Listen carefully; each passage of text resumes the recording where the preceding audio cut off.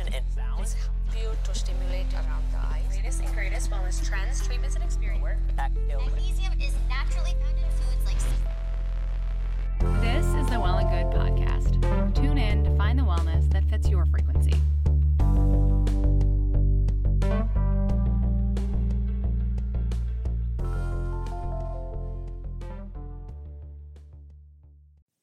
Okay, it's time to commit. 2024 is the year for prioritizing yourself. Begin your new smile journey with Byte, and you could start seeing results in just 2 to 3 weeks. Just order your at-home impression kit today for only $14.95 at Byte.com. Byte clear liners are doctor-directed and delivered to your door. Treatment costs thousands less than braces, plus they offer financing options, accept eligible insurance, and you could pay with your HSA, FSA. Get 80% off your impression kit when you use code WONDERY at Byte.com. That's BYTE.com. Start your confidence journey today with Byte. The comfort of your favorite seat is now your comfy car selling command center, thanks to Carvana. It doesn't get any better than this. Your favorite seat's the best spot in the house. Make it even better by entering your license plate or VIN and getting a real offer in minutes. There really is no place like home. And speaking of home, Carvana will pick up your car from yours after you finalize your offer. Visit Carvana.com or download the app and sell your car from your comfy place.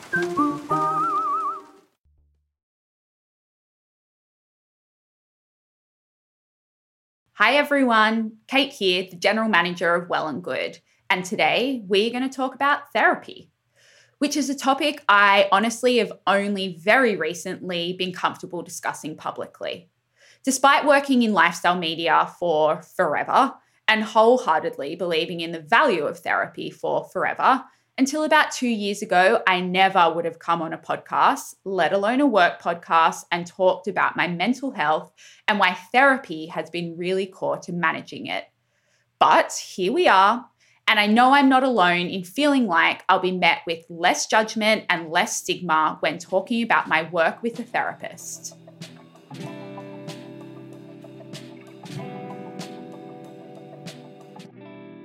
More Americans than ever are turning to therapy to help them make sense of the dumpster fire that has been the last 18 months.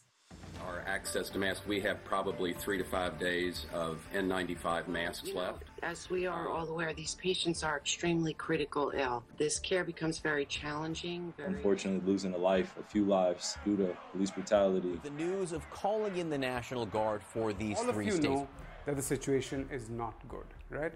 There are lockdowns in various parts of the country. Obviously, the mental health crisis in the US is not a new one. The National Alliance on Mental Illness estimates that 1 in 5 adults live with a mental illness. But COVID has made things worse. Experts have been outspoken about how the pandemic has triggered mental health disorders, including depression, anxiety, substance abuse, and eating and exercise disorders. And more people than ever are searching for help and then sharing their experiences of treatment on social media, in group chats, and even at work. However, studies show that while more people than ever need therapy and are searching for therapy, there is still a shortage of providers.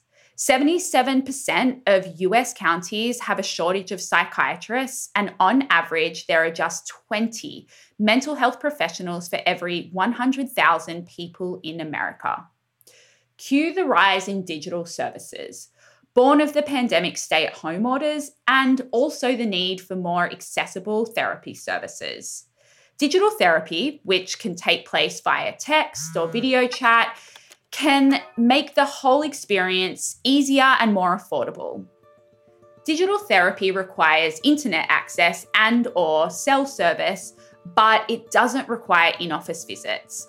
And sessions are often available on demand, making them potentially more accessible options for people who have disabilities, illness, or who otherwise are unable to easily leave their home. They also tend to be cheaper than traditional mental health care, and most offer sliding scale payments. But, and this is the big question, are they as good as the IRL version? That is what we're going to dig into on today's episode. We start off the convo with Dr. Joy Harden-Bradford, the founder and CEO of Therapy for Black Girls. In therapy, we talk about the therapy hour being a container, like this space that holds whatever the client is bringing in.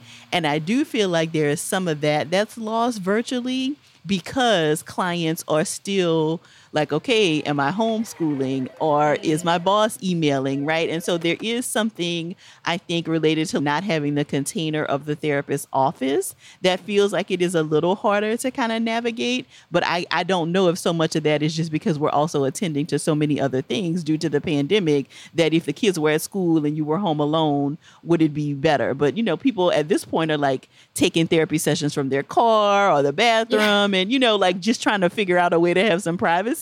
And that, of course, is not ideal. It has given therapists a unique peek into clients' lives that we didn't have before, right? You know, so like if my little one pops into my office right now and you were my therapist, like you could observe something about our interaction that only otherwise I would be able to describe to you. In some ways, though, I don't know that this is always the best thing, but we can work with it. There is a bit of a separation. So you're here with me, but the screen still separates us. And so you may feel a little more comfortable sharing some stuff that might have taken a little longer for you to share in the office, right? And so we would want to talk about why that is, but it is still important that you shared it. So I think that that's something else that has played in favor of some of these more virtual kinds of spaces, is that I do think it allows clients to be a little bit more vulnerable.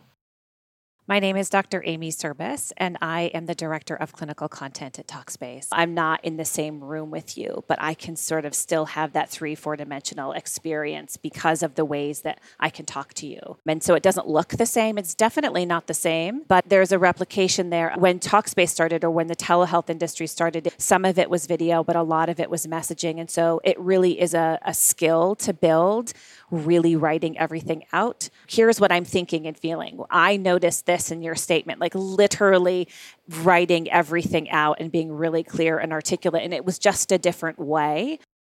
I asked Amy what the shift was like from IRL therapy provider to being a digital-only practitioner. In the beginning, I will say it was difficult to not have those verbal cues, to not be able to just read and sense. I'm so used to picking up people's nonverbals. I think the other piece for me as a practitioner too is that in my office, if I had a full day of 8 clients, 8 people coming in to see me, it's tiring and it's really draining. Yeah. Where we have this ability now, I have the ability to create it on my schedule and have a little bit more flexibility, and you're getting a better me. I can schedule that half an hour to walk around and collect myself and really plug in. Until the conversations for today's episode, I had really not thought about this idea of digital only or digital hybrid therapy actually being really beneficial for the mental health of therapists, who of course were also living through a pandemic and then having to spend their days hearing all of our woes. What right now at Talkspace is the most popular medium? The most popular medium, I believe, right now is a combination of having a live session, but also having the messaging, because the messaging is 5 days a week. So you're getting access to your therapist 5 days a week. And there's a whole powerful piece that I find beneficial where I get real-time thoughts, responses, challenges, versus if you are my client and you're having a tough day, I'm getting you at that moment, a text message from you, I'm getting a live chat with you, I'm getting a voice note from you on your commute to work, versus waiting until next Wednesday with your appointment with me and reporting on what that felt like. I get that accessibility right in that moment. So that's really what we're seeing. And then the live sessions, people love them too for the folks who are comfortable with them, but then they rely heavily on that text, that written message back and forth. I used to think texting your therapist was kind of extra. How much can actually be said over text? But there's something in this idea of live reaction. And when I started to think about it, I realized, isn't this what I do every day, all day with my friends? We unpack big stuff and little stuff over a flurry of text and WhatsApp voice notes. And as Amy reminds us, everyone's therapy journey is completely different. And I think that along that journey, certainly for clients who have been with me for over years, that once a week might be sufficient. I know them really well. We're in a groove. Or there's that other piece too, that often if you have a good experience in therapy, you're coming and going. So there's times in your life where you're just being and you need to just sort of act on, be present with everything that you have been working on. And you don't necessarily need to process, but then you want to come back and process more. And so we see that often too, where you might change your subscription because you only need the once a week, but then there might be a challenging moment. And so you really need to have somebody that you want to have access to 5 days a week in order to work through those challenges. This idea that you're talking about of kind of leaning in and out of therapy is interesting because I think some people feel like when they start, they've got to just keep at it forever. But what should a years-long therapy journey look like? Yeah, what has been beneficial that I have learned from therapy over the years and then doing telehealth is that having the technology, there is a way to really make sure that what you're doing has intent and purpose, even if it's just to process something versus I want to get better at this or I want to move through this. But I think that what we're seeing is that we're able to really understand the best way to be effective is to really understand, have really clear treatment goals between the two of you so you're not missing each other about the intent of why you're going and what do you want to see out of it. And that is completely unique and different for everybody. And it's going to be different based on style and need and desire and what you want and the therapist's approach. But really making sure that you have the clarity of like, oh, what's the purpose here? Not every time, but having a general idea of like, what are we doing and why? What do you want to walk away from this with? That's something that probably should be in place.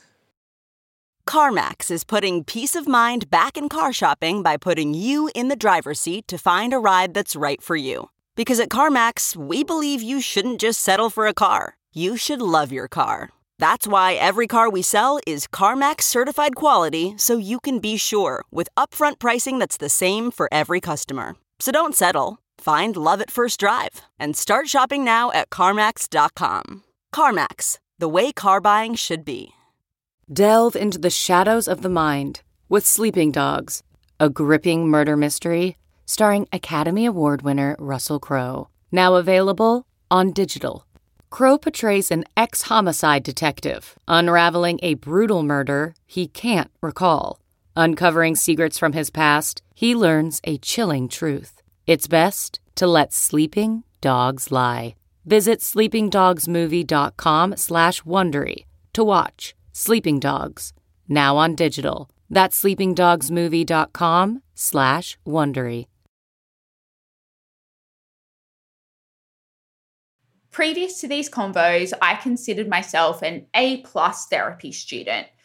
But when I reflect back on when I started therapy again 18 months ago, I didn't really know why. I didn't really know what I wanted to achieve. I just thought it's a pandemic. I'm stuck away from home. Working from home's weird. Everything's weird. I should talk to someone. But the convos for today's episode made me really clear on what I want to get from therapy and really clear on how having those goals are important so I can lean in and out of my therapy journey. And again, this just is not something I would have spoken about previously, but we're all talking about therapy and it's such a great thing. We're talking about it because we have been collectively impacted by it. So we sort of had no choice but to talk about what was going on. And it helped that we were all going through it. And that collective conversation provided some momentum behind people trying therapy, talking about their mental health. I think it goes all the way to celebrities or public figures, Simone Biles being able to say, hey, listen, I'm taking care of my mental health. And then have people say, oh yeah, great, good for her. I support that. So there's empathy for people who are being vocal about it, who are in the public eye. And I think that has been a shift over the past 2 years that I've seen, where a collective identification that makes it okay and helps destigmatize. There's been a synthesis of, oh, I can identify with that versus, oh, I have empathy for them in this way where they're sort of over here and that's too bad for them. But like, oh, yeah, I can relate to that because I have been through this. And so that all just sort of helped. It feels really important as a part of my training to really be able to give psychology away. That's what I feel like we are doing on the Therapy for Black Girls page, is giving all of this knowledge away. It does me no good to know all of this stuff and then not be able to share it with people who could actually use it in their everyday lives. Our goal with the page really is to start some conversations around what do boundaries look like, and how do I know if I need a new therapist? What questions do I ask a new therapist? How do I know if I need therapy in general, right? Like just some of that education that I think is really important, especially for people who are uncomfortable with the idea of therapy. Historically, mental health is not something that has really been talked about in our communities and in our families. There are typically some really strong ties to faith and spirituality in the Black community. So for a long time, there was this idea that if you needed a therapist, then that meant you didn't have a strong enough faith relationship, right? Well, of course, we know that that's not true.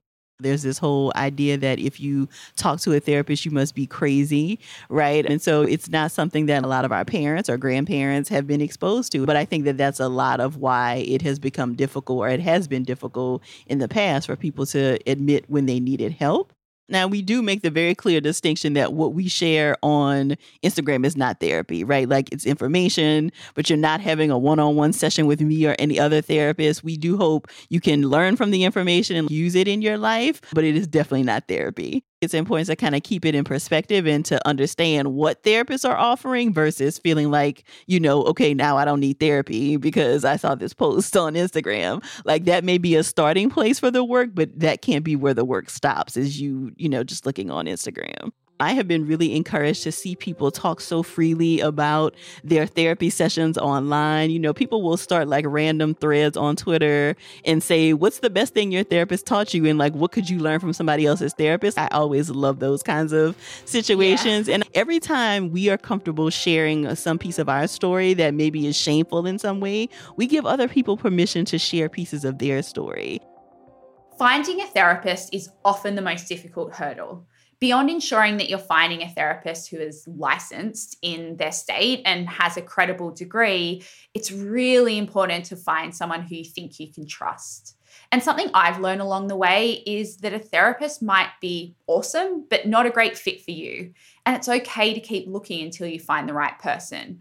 Ultimately, you have to vibe and you have to feel like you can be your authentic self with the person, free of any judgment. Do your research as much as possible ahead of time. So lots of therapists have websites. Lots of us, like we talked about, are already on Instagram and Twitter and different places. And so you can find lots of information about who a therapist is and what kinds of clients they serve, how they practice. Like there's a lot of information you can actually glean before you even make a phone call. And so I would encourage people to do that research. And you want to look for somebody who is specialized in the thing that you're going to therapy for. Right. So if you are struggling maybe with like a substance abuse issue, you want to make sure that the person is talking about treating people with substance abuse concerns. Otherwise, it just may not be a match. You also want to pay attention to whether you're going to be using insurance or some kind of other benefit to make sure that this person is what we call in network, which means that they are covered. Like insurance will cover most of the cost of that session, and you will likely only have to pay a copay if cost is a concern for you. If cost is not a concern, then you are always welcome to pay full scale or full fee for people's services. But if cost is a concern and you're wanting to use insurance or your employee assistance program, then you want to make sure that any therapist you find is covered in that network. And then typically therapists offer like a free 10 to 15 minute consultation where you can call them and like chat about any concerns that you have, get to know a little bit more about them. You're really kind of assessing like, okay, does this person kind of feel comfortable to talk to you? But the therapist is also doing some assessment about whether they feel like you are going to be a good fit for them. And so we're also assessing on the phone whether we actually feel like we're going to be able to help you. So it's a two-way kind of thing with that consultation. And then, you would make the first appointment. And so your first appointment is really a lot of questions, typically. Like we're trying to get more information about what brings you in, how we think we can help, more information about your history. And you will be able to tell, I think, within the first 3 to 4 sessions, whether a therapist feels like they're a good fit for you. So I may not be ready to share everything yet, but I could maybe see myself sharing, or I feel comfortable in this space. I feel like this person gets me. I feel affirmed, right? Now, to your other point around like, okay, if I find a therapist that's just not a good fit, that happens, right? Because again, so much of how therapy works is based on like who you are and who the therapist is and what that dynamic is like when you get together. And we know just like any other relationship, everybody is not going to be a good fit for us. And so sometimes it's just like, I typically give the analogy like you could go to the store and fall in love with this perfect size 7 pair of shoes. But if you are a size 9.5, no matter how you want it to fit, it's just not going to fit. So the moral of the story is that all therapy is great. And really the most important thing is finding the medium that suits you and the person that suits you and setting some goals. One extra thing that I really wanted to ask both of our guests is, what does the macro future of therapy look like? I think we're going to see those choices continue. So you are going to be able to, and maybe even as one person, choose them at different times in your life where you might go in person and then you might use it virtually. We can now travel and be able to have accessibility with that. I think that workplace wellness is something that is future oriented. And so your workplace now and your work culture, there's going to be an invitation and expectation that of course you have mental health services. They're easy and accessible throughout your day, and that's going to be a normal workplace option. Just like if you have a gym membership through your place of work, you're going to have a therapy option too. And I think those are also really exciting, that it's not just for the individual, but for all of our collective well-being and every place that we engage in. What I'm most encouraged by is that so many more people are keeping this conversation going and wanting to think about ways that they could take better care of themselves and how can they help family members prioritize their mental health. And I feel like we need it now more than ever. This has been such a stressful past 18 months. It feels like it's not letting up anytime soon. And so we're going to have to dig even deeper to make sure that we're taking good care of ourselves so that we can get to the other side of this. On today's show, you heard from Dr. Joy Harden-Bradford and Dr. Amy Service. This episode was produced by Taylor Camille, Ella Dove, and me, along with many other hands and brains at Well and Good. Please don't forget to subscribe, rate, and share. Every little bit helps. Mixing and scoring by our sound engineer, Joanna Samuel, and our theme music was created by Madeline Lukomsky and Matt DiDomenico. Our show art was designed by Jenna Gibson and Karina Masonette.